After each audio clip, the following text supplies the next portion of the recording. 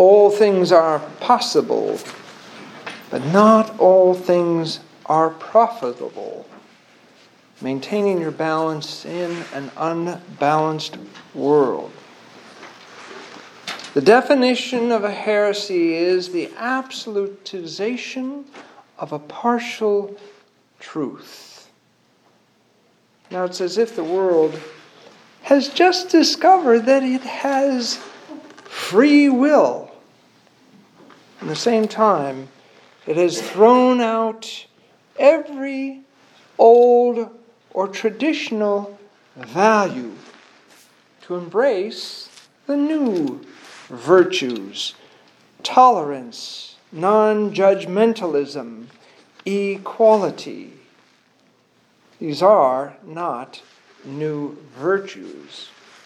We should all be tolerant of each other because I am chief among sinners, as we say in our communion prayers.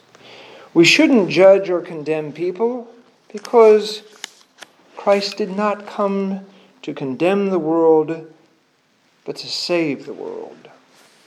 We should treat all people the same, equally, without prejudice, and to love our neighbor as ourselves, for we all created in the image and likeness of God. But every virtue has its corresponding vice that it is correcting. Humility is the antidote to pride. Self-control is the correction of gluttony. Chastity is the opposite of lust.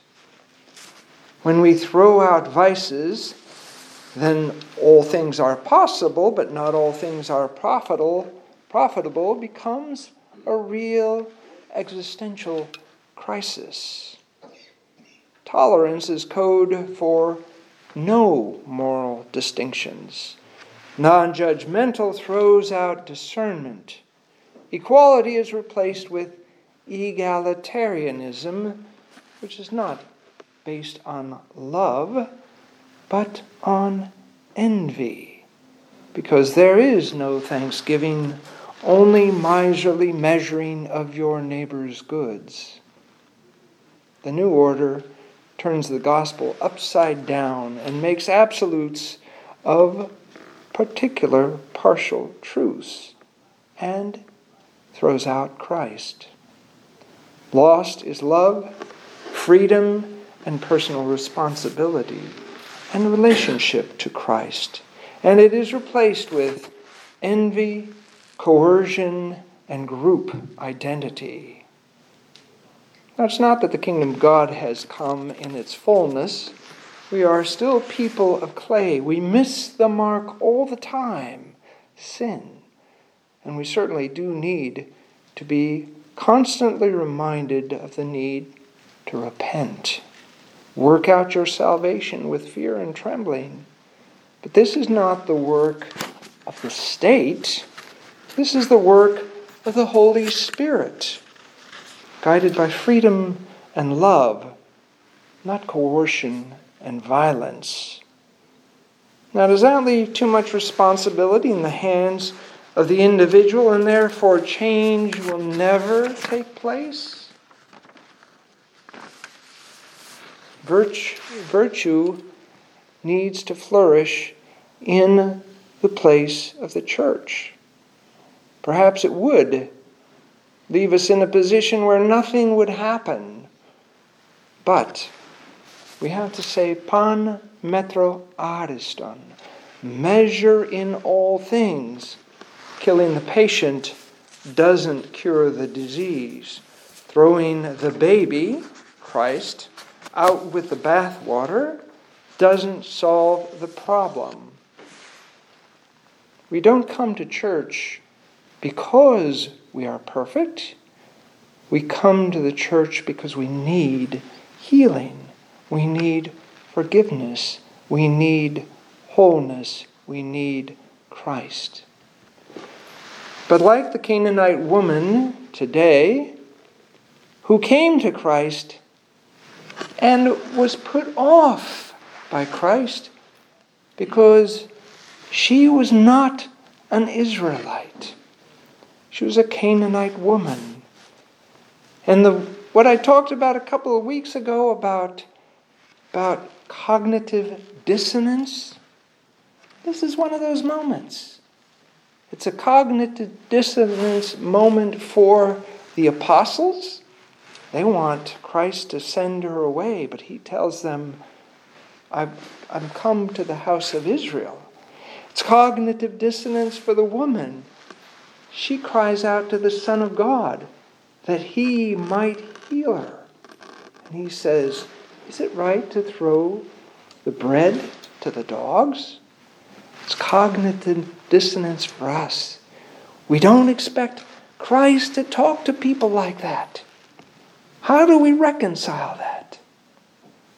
And yet, he knew this was a woman of faith.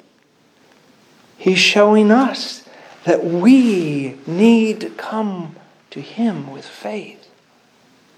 He's telling us that we need to intercede for the world as she was interceding for someone else, for her daughter.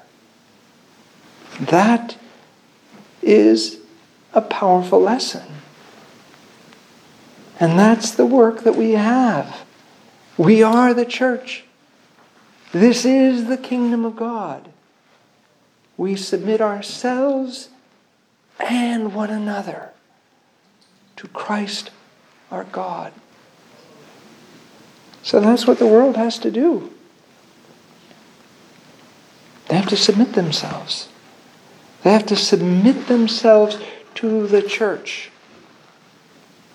Try saying that on the 6 o'clock news. Wouldn't go over well. But when you submit yourself, what do you gain in return? You gain the pearl of great price. You gain the kingdom of God. You gain the authority of the apostles. Does it mean we're perfect? No, that's not why we're here. We're here because we need salvation. And we know men and women aren't going to save us. Only Christ can save us.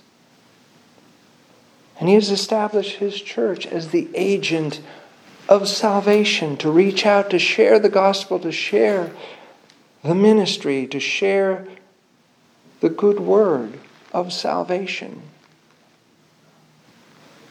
Now, will everyone hear it? No. Will everyone receive it? No. Will everyone agree with this? No. That's not our job. That's the job of the Holy Spirit, and the Holy Spirit is out there working. Listen, we're all here. Are we rocket scientists? I don't think so. But yet God in his grace has touched our hearts and opened our minds and continues to open our minds and to heal us. So don't grow weary of doing good. Don't grow weary of being a witness. Don't grow weary of looking for every opportunity to manifest Christ, even if it's through cognitive dissonance, even if people don't understand. They need to feel the kingdom of God on earth. It's a big mission. It's a great privilege. In the name of the Father, and of the Son, and of the Holy Spirit. Amen.